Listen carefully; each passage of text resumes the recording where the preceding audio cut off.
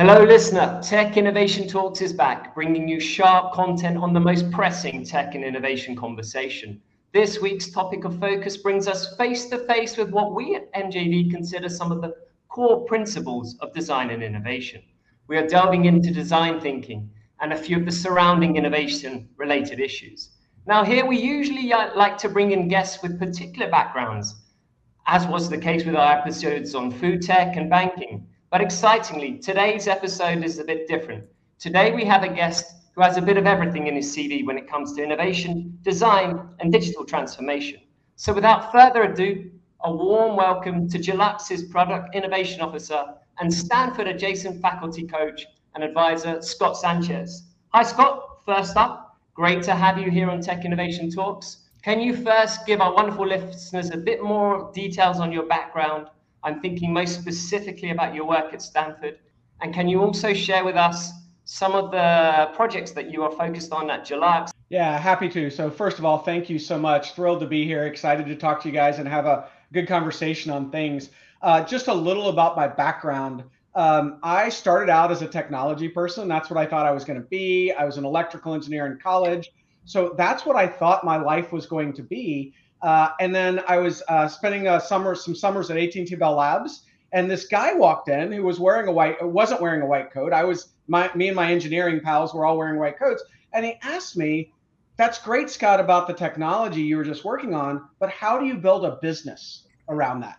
And I looked at him with this deer in headlights look and said, "Oh my gosh, you can have the best technology in the world, but if you don't know how to build a business, you fail." So I was like, I'm going to go be a business technology person. I went and did management consulting for a number of years, went to business school, thought I was going to be this business technology person. And then I read this case study about this company that followed people home from the computer store and watched them install their personal financial software. This was back when we had computer stores. The company was Intuit. The product was Quicken. And I realized in that moment that you can have the best technology and the best business in the world, but if you don't really understand your customers, you fail. So I moved out to Silicon Valley. I spent 8 years in product management at Intuit. It was wonderful. I learned a ton. I left Intuit to drive innovation at Visa for a couple of years. That's where I got connected to the D School at Stanford. And I learned that what I had done at Intuit, what they called customer-driven innovation, was what the design school at Stanford called design thinking.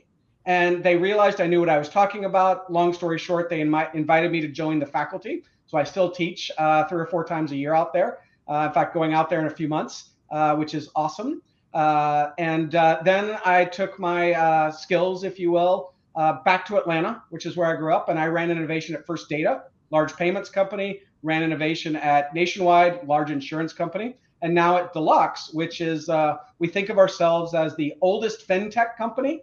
We invented the personalized checkbook in 1915. And now we're transforming the company into one that does digital payments. It does payroll and merchant services for small businesses, receivables and payables offerings for mid to large businesses with financial institutions.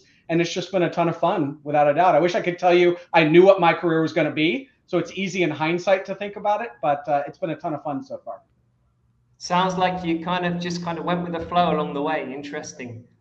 Joining Scott today, completing this headline-grabbing panel and breaking a tech innovation record as the first guest to return and to get that second invite is MJV CEO Mauricio Viana. Good morning, Mauricio. How are you today? And how does it feel to be the first guest to return? And what are you looking forward to sharing with our audience with regards to design thinking today? Thank you, Paul. It's always a pleasure to participate in this show. And me too, Scott. I'm also an engineer that was switched into design thinking. And once you have this, once you start looking at the world with the goggles of a designer, everything changes, and it's amazing because you start looking at some of the challenges that some products have, but also you see a lot of opportunities.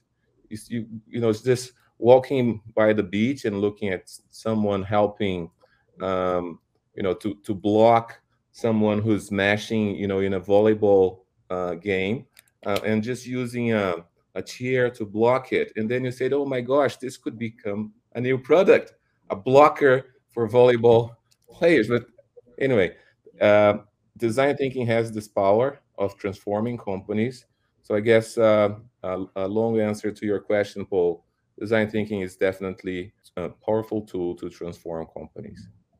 Excellent. So let's get going with some design thinking discussion. Here on Tech Innovation Talks, we like to keep things as relevant as possible. And design thinking, I think we can all agree, is not a new concept. So Scott, starting with you, with regards to the evolution of DT, how has this concept stayed relevant? I'm thinking with regards to the movement of digital transformation, how can we still say that design thinking is relevant today? Yeah, it's fascinating to me. Design thinking has its roots in product design, like hard product design, like the mouse. The founders of IDEO, world-class consulting firm who designed the first mouse, and many other things, the hinge on a laptop, etc. They realized that they were following as Mauricio said, a design process, right? Thinking like a designer, trying things, understanding things, watching people. And they realized that they could actually turn that from just a product design capability to something more. Funnily enough, the founders of IDEO founded the D School at Stanford. And so I get to benefit from all of that. But then they started to say, we can apply this to other things. We can apply it to real products. We can apply it to digital products. We can apply it to experiences. And so then I think where it really took off is the world of digital. As Mauricio said, there are all kinds of products out there. Some are great, some are terrible. But how do you figure out the difference between the two, right? How do you actually design the ones that are more intuitive, that you're just like, gosh, this just works. It works the way I think it should work without me having to learn it. And that's, I think, is often the power of design thinking and applying that. But it basically has some of the same building blocks that they used to apply to the hardware things originally. Continuing the theme of transformation and change, how can design thinking be used to bring about cultural change? I believe a lot of the time when we think of DT, we imagine products and projects, but can it really have an impact on a company's overall culture, would you say?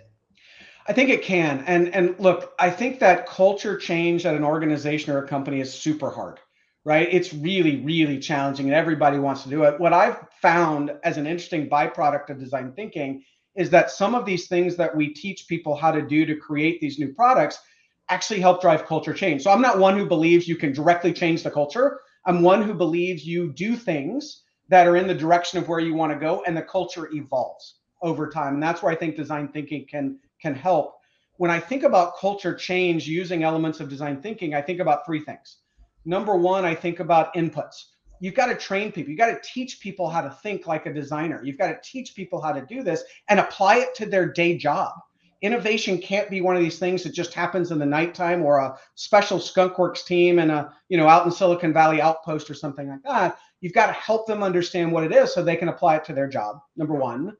Number two, you've got to connect it to the processes of the organization, performance management, rewards and incentives, those types of things. Because if what you do is you keep innovation to the side or design thinking to the side, it'll never go mainstream.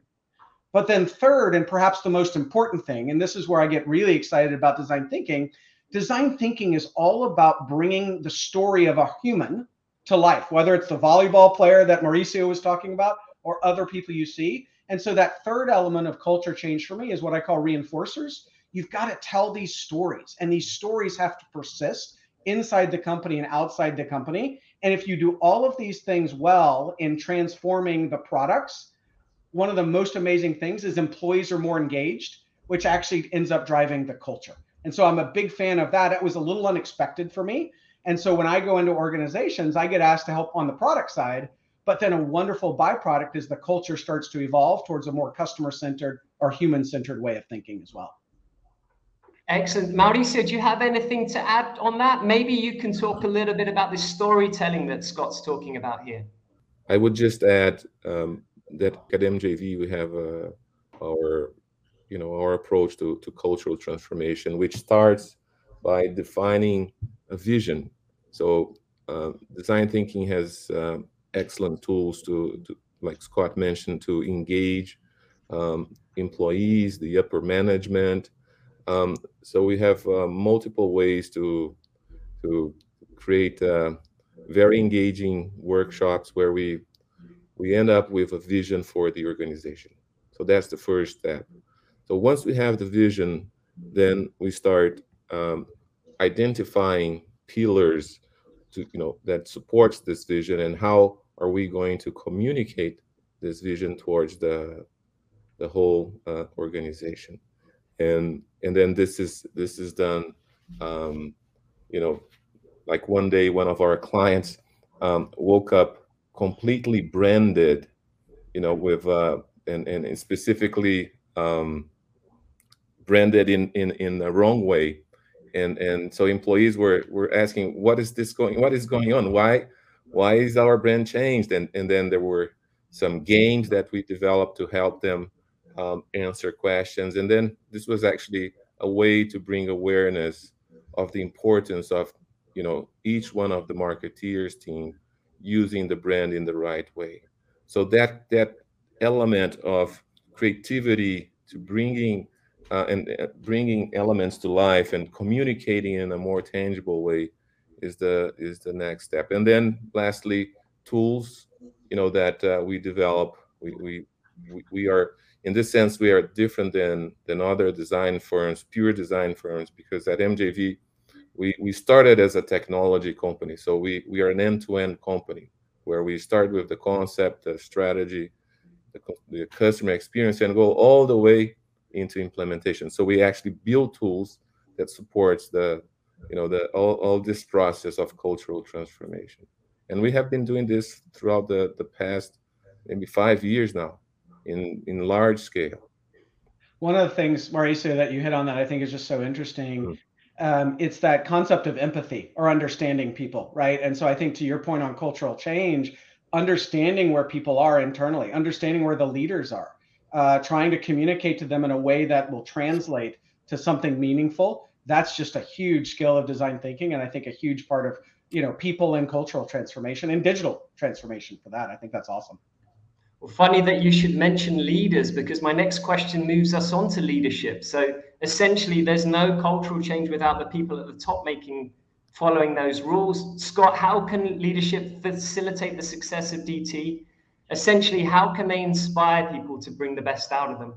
Yeah, they can stop doing what they're doing. No, I'm kidding. I think it's really interesting, right, when we think about this, and I think that I'm sure Mauricio would agree. If you're really trying to create a new product or change a culture, every level of the organization has to be involved to some degree. And I find that some of the biggest challenges are with leaders. And my hypothesis is this: leaders have been right most of the time in their careers. That's how they've gotten higher and higher. And that's great from one perspective. But when you're in the innovation space and the design thinking space, you come to realize pretty quickly that you don't know the answers anymore. Like you barely know the questions, and you're starting that out. And so there are a couple of pieces of advice I often give to leaders. Number one is pretty basic, and it starts similar to Mauricio with define the vision. If you're going to really sort of make progress, you've got to align your innovation efforts and your new product efforts with the vision for the company. That's an easy one. People are like, yeah, I got that. The two that are less obvious, one is, what I often tell leaders is, you've got to going from being self-centered to customer-centered. And they're like, I'm not self-centered. Don't call me self-centered. But what I mean by that is, you've been right most of your life. You think you've got the answer. Well, in innovation and design thinking, you don't have the answer. And the sooner we realize that, and the sooner we flip our perspective to that end user or that end customer, the better off we are. So I often tell leaders that what I need you to do initially is not say yes or no. I often need you to, we call it boomerang. I need you to answer your team's questions with questions. If they say, well, what do you think? You say, well, what do you think? And so that boomerang back to put the power and the expertise back into the team's hands that's closest to the customer, I think is really key, right? So that, moving from self-centered to being customer-centered is a hard transformation. Many leaders would say, well, I am customer-centered. I think like a customer. I am a customer. That's not customer-centered. Customer-centered is you go from I's and me's to Sarah's and John's and the people you talk to. And then the third thing I often tell them is, you've got to make it okay for teams not to get it right the first time. You've got to celebrate that. You've got to say, great job, let's have a failure party that didn't work, right? How do we celebrate that? That is a really hard thing especially most leaders or operators, they sort of have this linear model. You do this and you get this return, you do this return. Innovation is much more exponential, if you will. And so you've got to make it okay for the team to realize that they can learn things that are against what they thought, but the goal is the learning and the iteration from that. And if you give them the time and the resources, they're going to end up figuring it out, because that's what we're trying to do as we sort of create new products for people. I always think, Scott, that there's always a fine balance there with regards to kind of giving that feedback and saying, oh, great, unfortunately, this isn't the right thing, but we're moving on, we can try something new, without kind of patronizing. And it's a real balance with regards to that. Mauricio, is there anything you wanted to add on leadership? I wish all leaders would put in designers in each section of the company. This would definitely transform their company. And we see, SAP results of most of the companies that value design, that has a design-driven strategy, they are successful. So yes, that's definitely one of it's a very important recommendation. Bring in design to your corporation. Okay, so let's start to break down design thinking a little bit now. Within the model at MJV, we have 5 principles and 5 stages, which are immersion, analysis, ideation or brainstorming, prototyping, and implementation. When you're teaching the subject of design thinking, Scott, to your lucky students at Stanford, which of the phases do you emphasize as having the biggest impact, if there is one, on success? And maybe after that, both of you can start to kind of look at the different phases and maybe give us a couple of cheeky tips on where you can kind of get little bits of magic out of the areas. Can I start with you, Scott? Absolutely. It's interesting. You talked at the beginning about design thinking being relevant. Design thinking is not new. The jargon has taken off, and I feel like if I Googled design thinking 15 years ago, there would be like 5 sites, and now it's like billions of sites and whatnot. I think the challenge is, the good news is lots more people are talking about it and using it. The challenge is they're losing some of the elements of it. So one of the things I try to enforce, whether it's 5 steps or 4 steps or 7 steps, is that in my mind, there are 3 basic building blocks that if you're not doing these 3 building blocks in whatever steps you do, it's not really design thinking. And those 3 building blocks are collaborative. This is a team sport, right? 3 to 5 people, 5 to 7 people, whatever it is, a small team working together. You can't do it alone. Number 2, you use empathy or the understanding of people to identify needs, right? And so those are the tools you use. There are lots of different techniques for empathy, which I'm sure we can get into some of those, but you use empathy to uncover needs. Sometimes they are expressed needs, and sometimes they're unexpressed or latent needs. And then third, you're using prototyping, build it before you build it, to try to bring your ideas to life. That often starts at low fidelity of, hand drawings of screens or construction paper and popsicle sticks and whatnot, but you're using prototypes to try these things. I've seen a lot of organizations, they're like, we're doing design thinking. We're doing a workshop tomorrow on prototyping. And that's design thinking. No, not really, right? You've got to have all 3 elements of that. So regardless of what the steps are, those for me are the 3 building blocks. So when I teach students at design thinking, you're going to have to make up the right steps for you. Stanford teaches it also in a 5-step process. A little bit different steps, but in essence, the same thing, right? Empathy, define, ideate, prototype, test, right?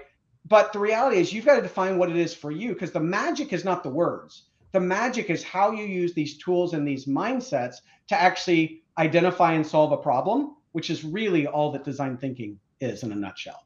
One of the phases that to me is actually fantastic, and I think maybe companies or consulting companies should charge more for that, or even internal employees should receive a raise for doing it.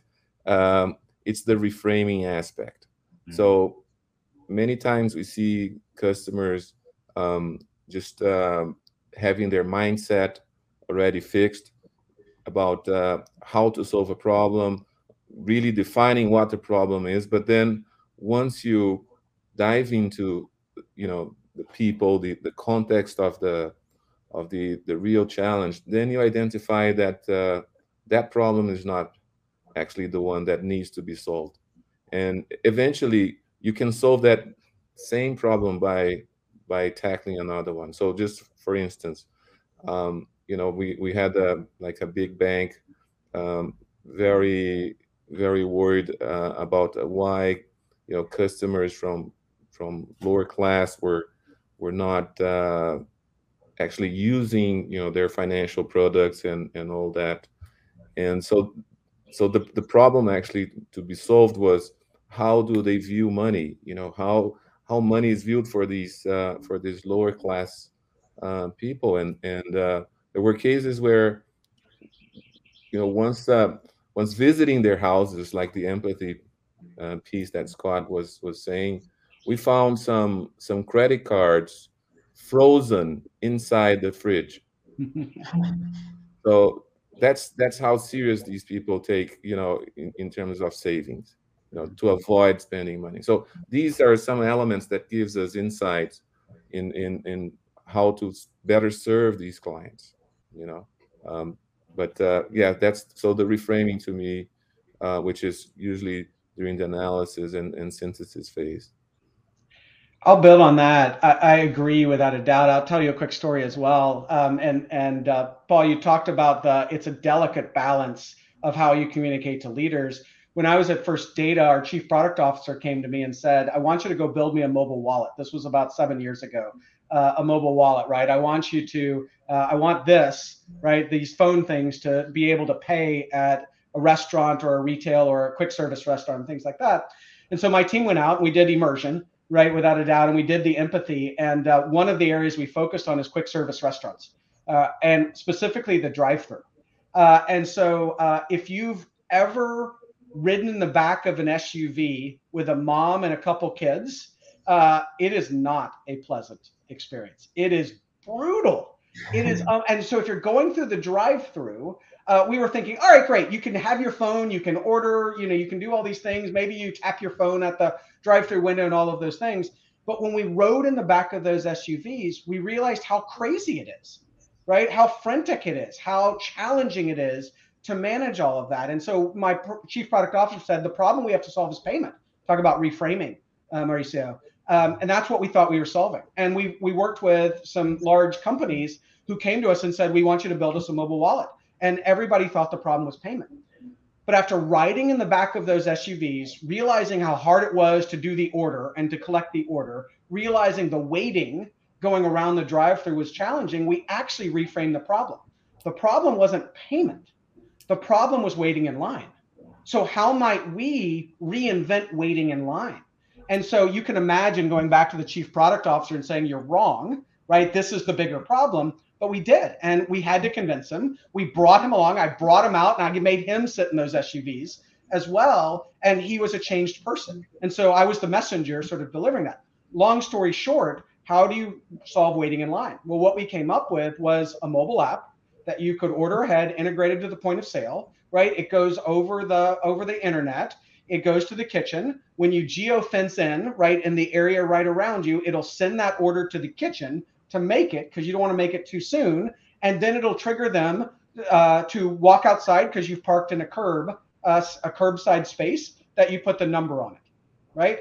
So we piloted that and ignited that with Chick-fil-A here in Atlanta. And it's gone crazy. We had Olive Garden and Burger King and Taco Bell and a bunch of others doing that. But it all came back to that reframe from solving the problem of payment to solving the problem of waiting in line. By the way, to Mauricio, to your point, the problem of payment is solved in that, but it's not an explicit step, right? But it was solved in that. And so that came out of my team in First Data. So I'll build on Mauricio, the reframe.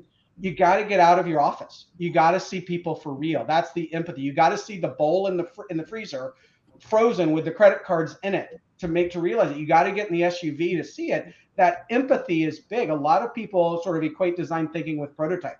Oh, I'll build a prototype. Great. And I'll get it in people's hands. And that's where lean startup, which there are elements of lean startup I love, right? That's one of the challenges, though, is lean startup is all getting into users' hands live as fast as you can.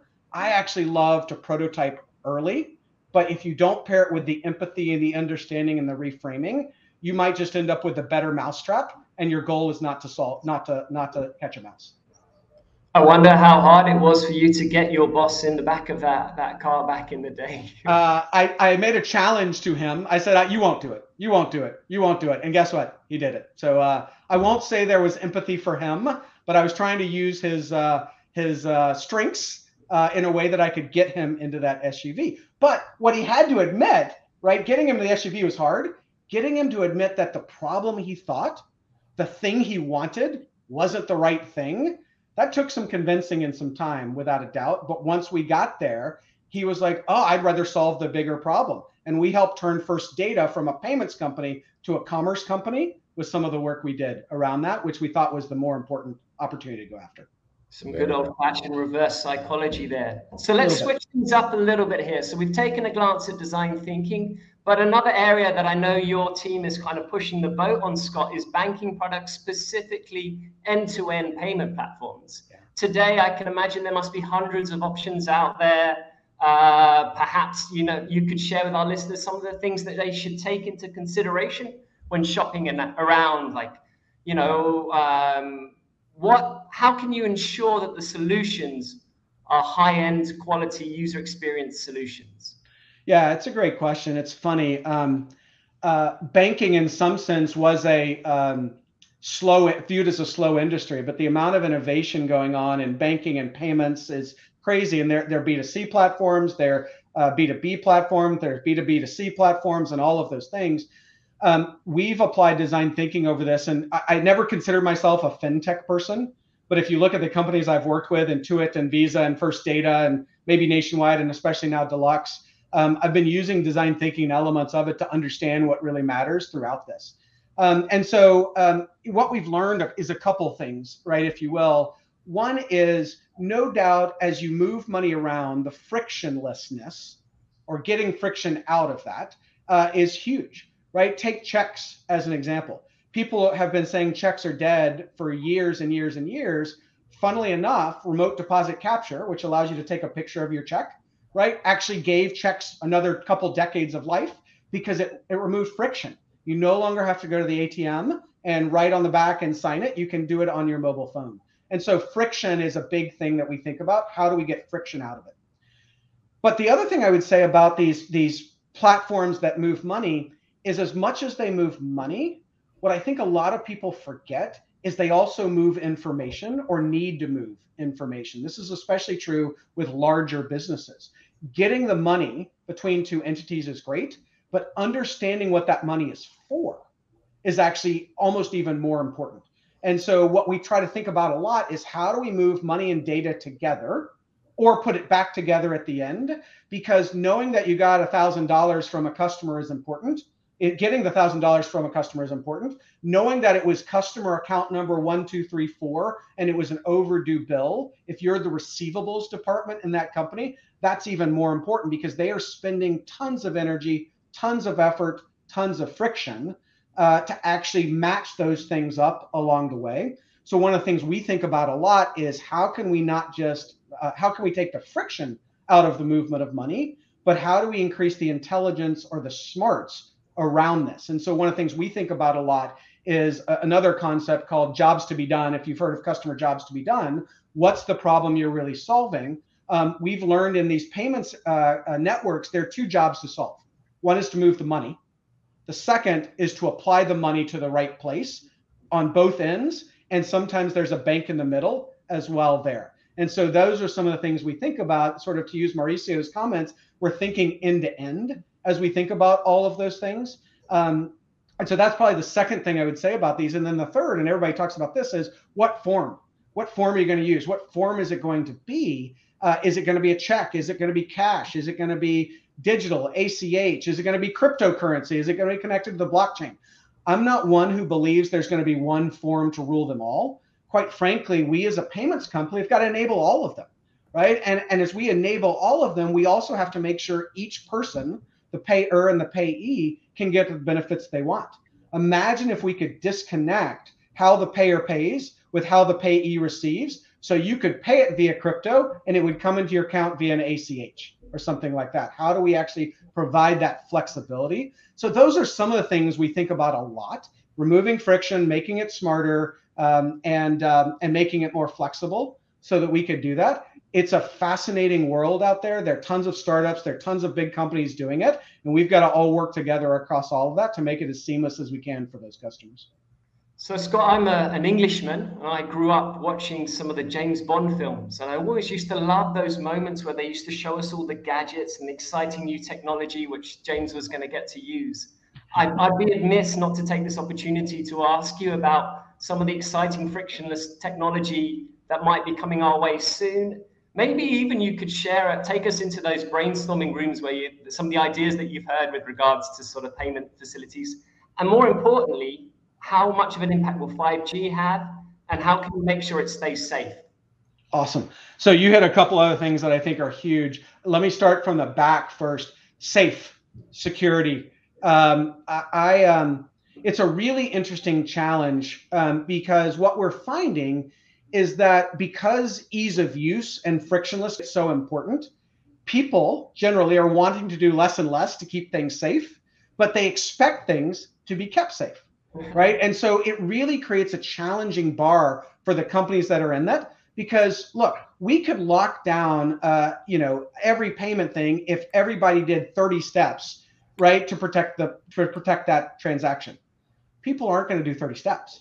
Right? They want to take a picture of the check and be done with it. They want to, bump their phone with someone. And so it really puts an impetus on the companies behind it to lock that security in. And we're trying to do everything we can, from, traditional multi-factor authentications to new technologies that can catch fraud sooner, right? With the velocity of fraud as much as we can. We've got to increase security while not counting on the people involved to do as much work as they've got. And it's a huge bar. And so we're continuing to invest in the technologies and the people and the processes to make that happen.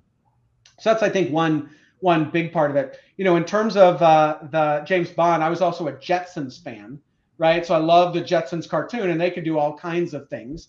I would say, I'll give you a couple examples of things I'm excited about, sort of starting from nearer term and then longer term. Nearer term, I talked about those accounts receivable groups. They spend all of their time, not that you're an accounts receivable specialist or I am, but they spend a ton of time manually trying to connect things. They get on the phone with customers. Was this your check? What account number? They email other people in the company. We call them forensic investigators. They are phenomenal at tracking down a payment or an invoice or something like that. What I'm excited about that we're working on a platform to sit across the systems they use today and do so much of that automatically, and then learn so it makes it easier. Hey, last time this matched with this account. Does it match with this account again? Right? And so we can actually free those people up to actually do things that are more value add to the company, like look at their receivables, look at how much they're paying in shipping or things like that. So I'm excited about that. That's going to change their lives.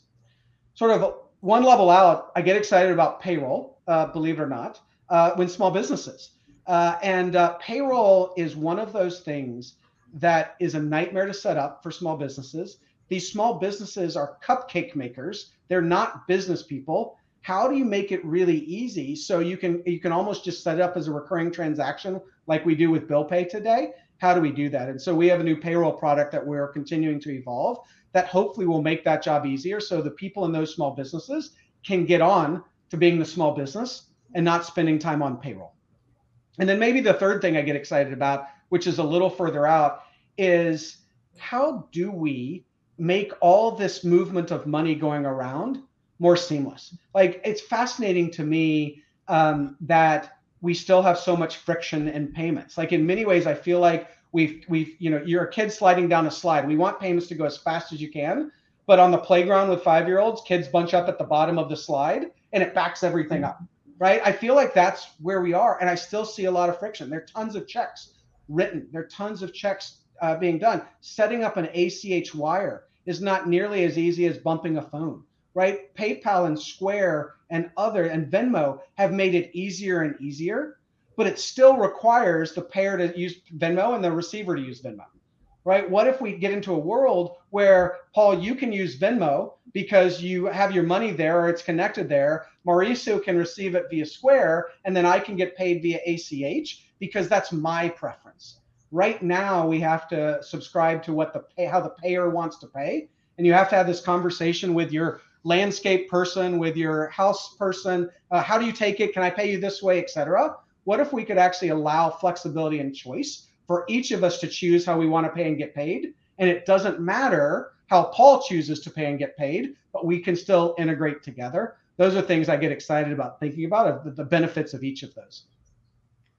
The one thing that's always caught my attention was that I was a victim of fraud in the 90s when the technology was like so much more simpler. People would just kind of take a look at your card, write down a few digits, and before you knew it, you were a victim of fraud. And it seems like as the technology has advanced, maybe I'm naive in thinking, but it does seem like it's a safer world. Am I right in thinking that way, Mauricio? So, well, I'm not sure about if it's a safer world now. I mean, the access, the interconnectivity of all companies and everyone, I think it has made the world not as safe as it was before. Is the other way around. So I guess the most important thing you should use, first of all, you need to understand the prevention piece of it. Many of the frauds, they start within the company. Sometimes employees that are not happy, or even employees that have not been correctly guided, on having like a clean table policy, for instance. And then there's also the other side of the prevention, where you need systems that and actually help definitely to monitor what's going on with your network. One small tip that is so simple that not everyone does is to keep their antivirus updated. The version of your operating system updated. If you look at so many people that forget to do this, and this is where hackers can come in. Yeah, that's Sure. It seems like there's kind of simple measures, Scott, but things that people just aren't doing. They're kind of just trusting that everything will be all right, that we're kind of like in a stage where everything's just going to run smoothly. Is there a naivety there, or has the technology got to a space where it is actually quite difficult for fraudsters to do their thing? Yeah, I mean, I would say two things. One, technology is getting better. And I'm glad it appears to you that it's a safer world. But the reality is technology is advancing on both sides, both the companies that are trying to keep things secure and the people or companies or entities that are trying to break it. Right. And so it's a journey. It's not a destination. Right. And so we all as an ecosystem have got to keep going in that journey. And so, it's this never ending battle that I think we'll continue to fight. That being said, I think Mauricio's point is a good one, which is people do need to take some basic precautions. But I think we as technology providers have to make that easier and easier and easier. I'll give you the example. Backing up your computer, right? You should back up your computer. Everybody knows you should back up your computer if you've ever lost data, right, from that. But people didn't for years, right? There were some of us who did. I consider myself one of those who's backed up my computer for decades, but most people didn't. And why not? Because it wasn't easy. Right? It wasn't simple. And as much as people want security, they constantly vote for convenience. And so what I think we've got to do is we've got to find those ways to make things super, super easy. I set up my wife's computer, for example, with Google Drive backup. It just backs up to the cloud automatically, and she never has to touch it. That is a much simpler solution than the old tape drives and things like that. And so I think the security bar gets higher, the convenience bar gets lower. Right. And we've got to participate in both of those things and find those opportunities where we can make it as simple as possible so that they do some of the basics. We're going to have to still count on them, but our job is to keep making that easier and easier for them to do. Yeah. And for that, design thinking is an important tool. Completely. For helping to communicate all these different measures to employees and to people. It's something that design thinking can definitely help. Yeah, passing on the message. Absolutely. Okay, let's switch things up now and look more at the details involved in customer-driven innovation. Mauricio, product service systems, or PSS, is a term used to describe the processes involved in transforming a product business-based business model into a product as a service ecosystem. What are your overall perceptions of PSS, and can you give our viewers an insight into why companies are investing in turning products into services? Well, first of all, products are becoming services. Can help the owner of the product to create a higher loyalty with their customers. So instead of having just one transaction and that's it, that the product is installed in the premises of the customer. Now it needs to use it, transforming it into a service. The customer now is constantly in touch with the service and with the owner of the product. So that's one way of looking at it. So increasing the loyalty. The second is once you do this, you can increase the amount of money you make. So now instead of having just one invoice, now you have several smaller ones, but constantly happening, and this is great business. I mean, so perpetuating the product, making it more relevant, understanding also how users are using your product and how relevant it is. So it gives you that chance of engaging with your customer more frequently, and then eventually evolving your product into other new features that can engage even more your customers.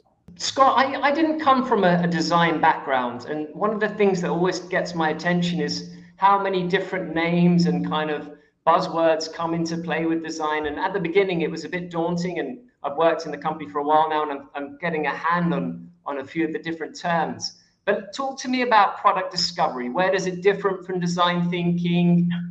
How can it be used to make the best possible products reach our audiences?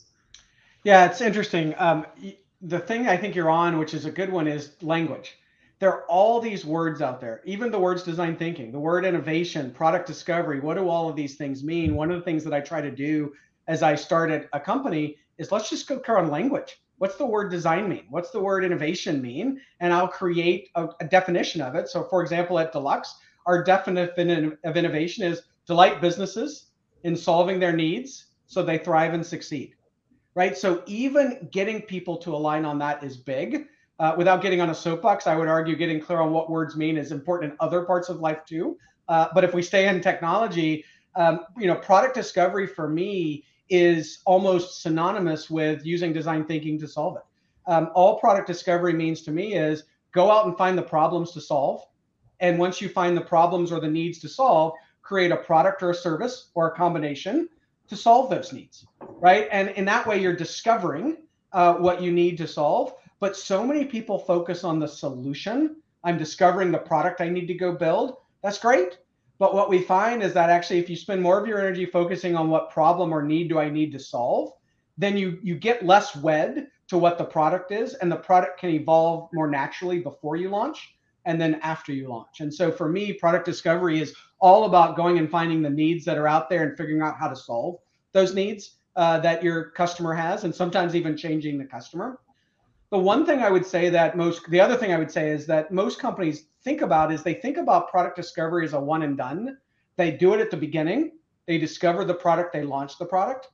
I would argue that even after you launch, you should still be discovering what the product is, whether it's, to Mauricio's point, to find adjacent opportunities to capture more revenue, or whether it's to evolve your product as well. And you need to stay in lockstep with your customers and your prospects and potential customers to understand. And so for me, just like design thinking is a mindset and just a way of being that's hard to go back from, as Mauricio said, I think product discovery is an ongoing process to keep finding that value in those opportunities and keep trying to solve those needs. So that's probably what I would say about product discovery. It's a journey. It's not a one-time thing. It's something you got to keep doing if you want to keep solving the needs of your customers, which quite frankly is what I think many of us are in business to do.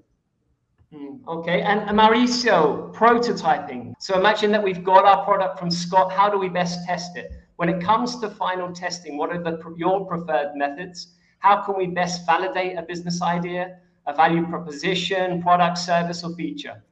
Talk a little bit about the merits of prototyping and having a minimum viable product. At MJV, we have several examples of prototyping and also building minimal viable products. They are used in different phases of a project or of a need.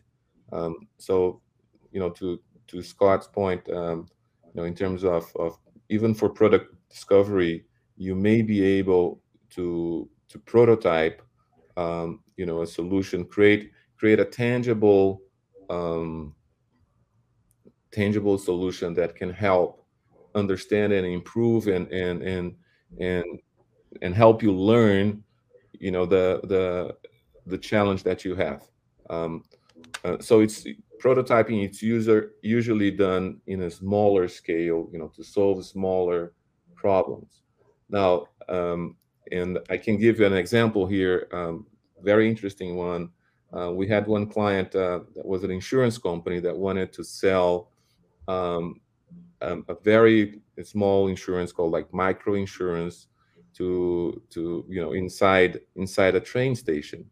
So this is like a well-defined problem, small problem, but it's not a product. It's not, we don't have the full life cycle of the product, which in a minimal viable, MVP, this is what happens.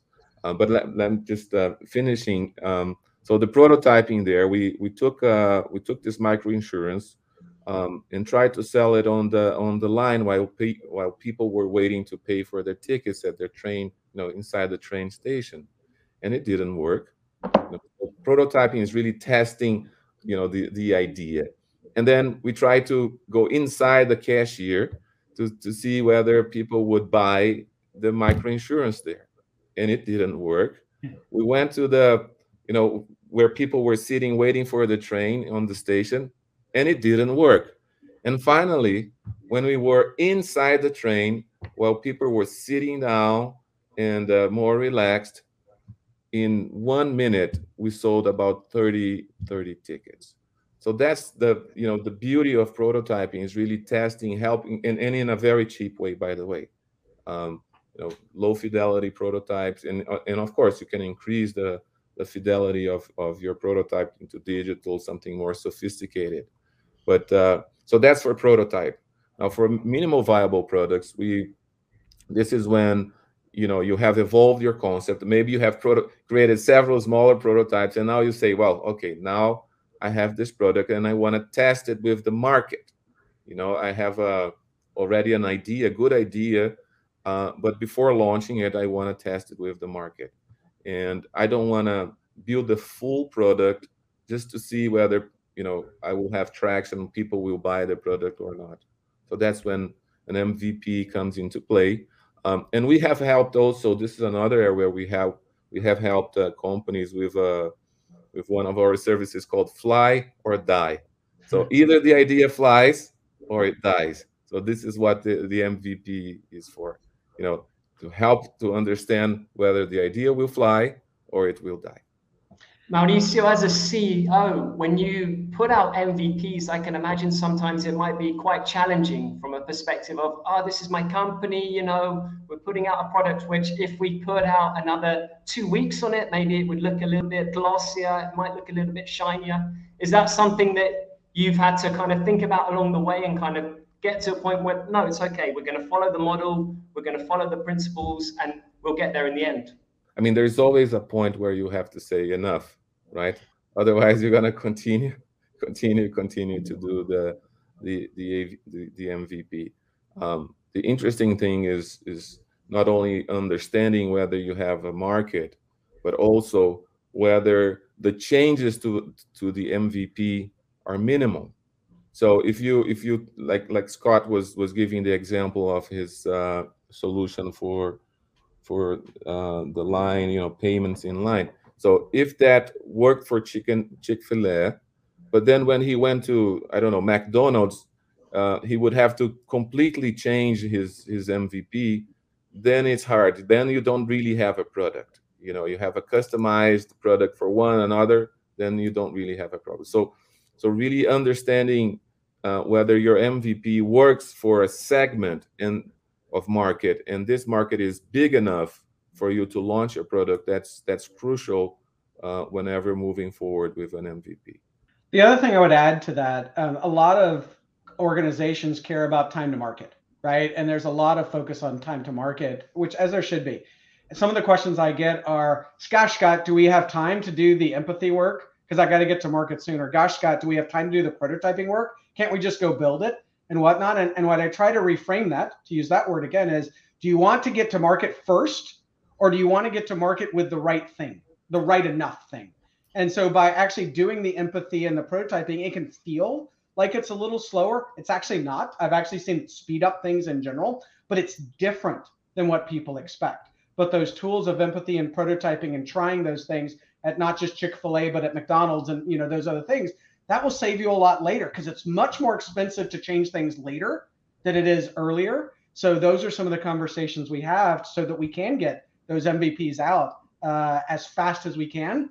And quite frankly, what leaders really want is they want the revenue that comes with it, right? And so by using these tools that we've been talking about, prototyping and whatnot, you can actually get to the revenue quicker because you're failing faster and you're learning quicker and you're changing much more frequently.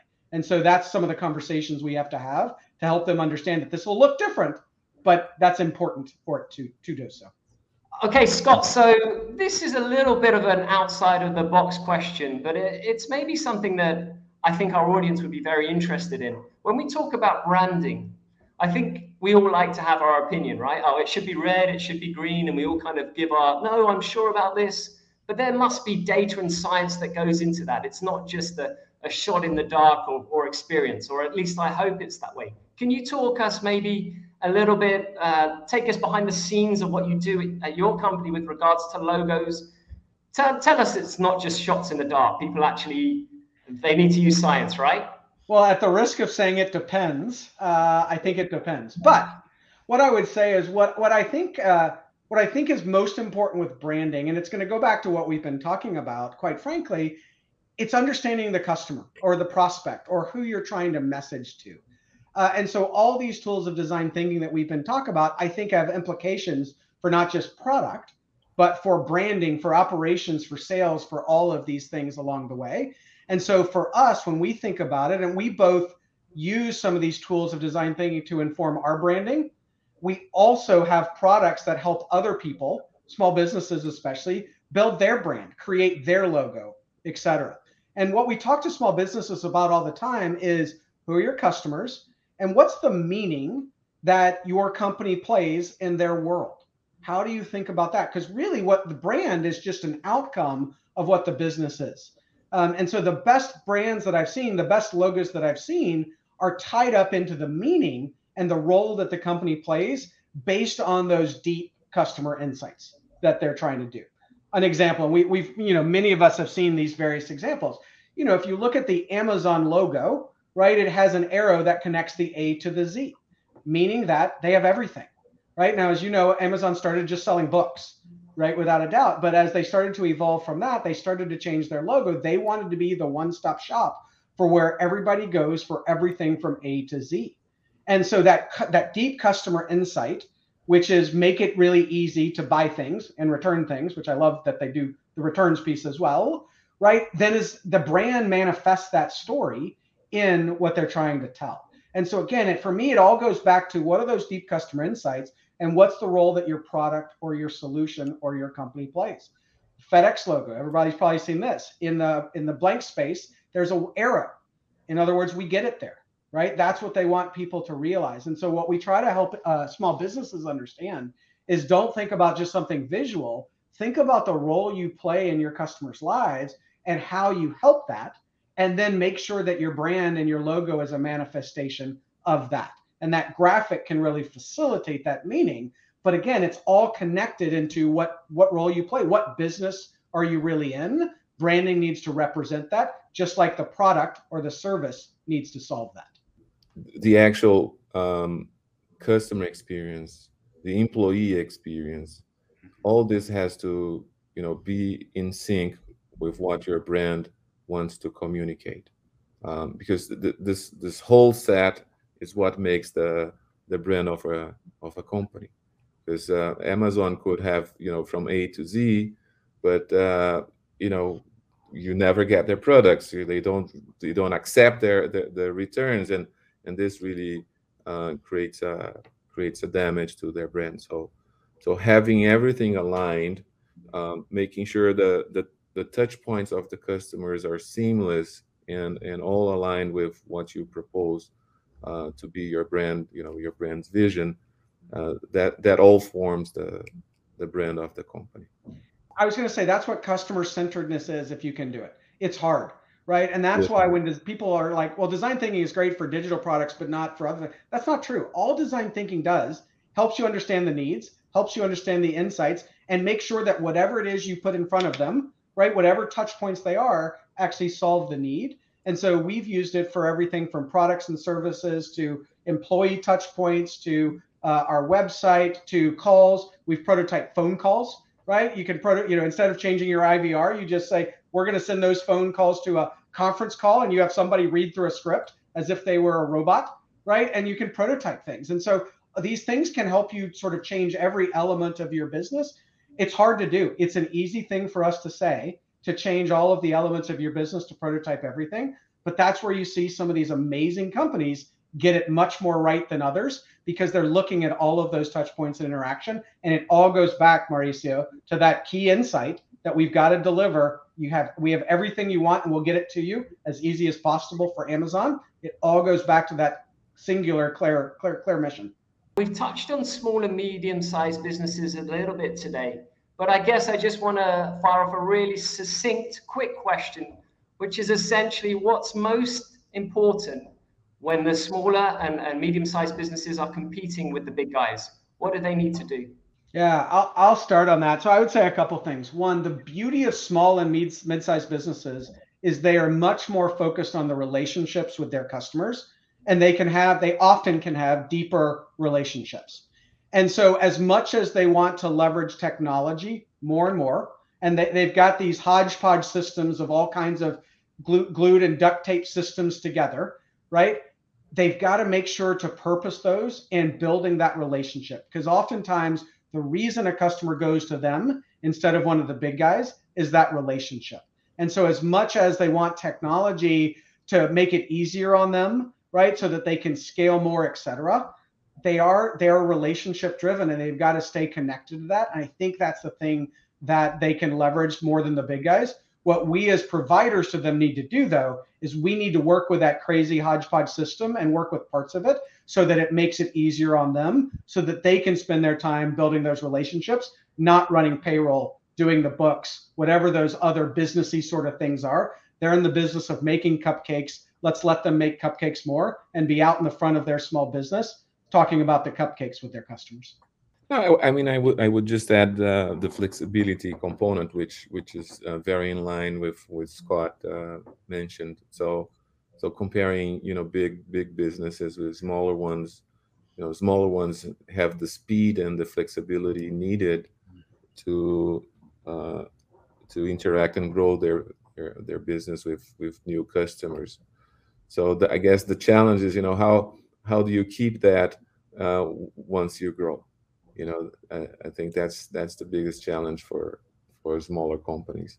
Perfect. Thank you so much for both of you for joining our audience today. Scott, a big thank you to you, sir.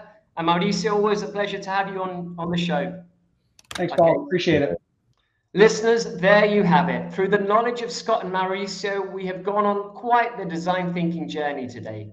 From starting off by setting the current design thinking context and looking at the evolution of DT, to some of the tools involved in the methodology. But suppose you'd like a little bit more conversation like this. I remind you that our episodes are available in video format via YouTube and on the more traditional audio means via Spotify, Google, and Apple Podcasts. But as ever, if you'd like additional material on what's being covered on today's episode, why not take a look at some of the content we've left you in the description. Finally, we'd love to hear from you. Which of our conversations have you most enjoyed? And what are some of the topics you'd love us to cover? Do let us know in the comments section. But for now, as always, thanks for joining us and keep innovating.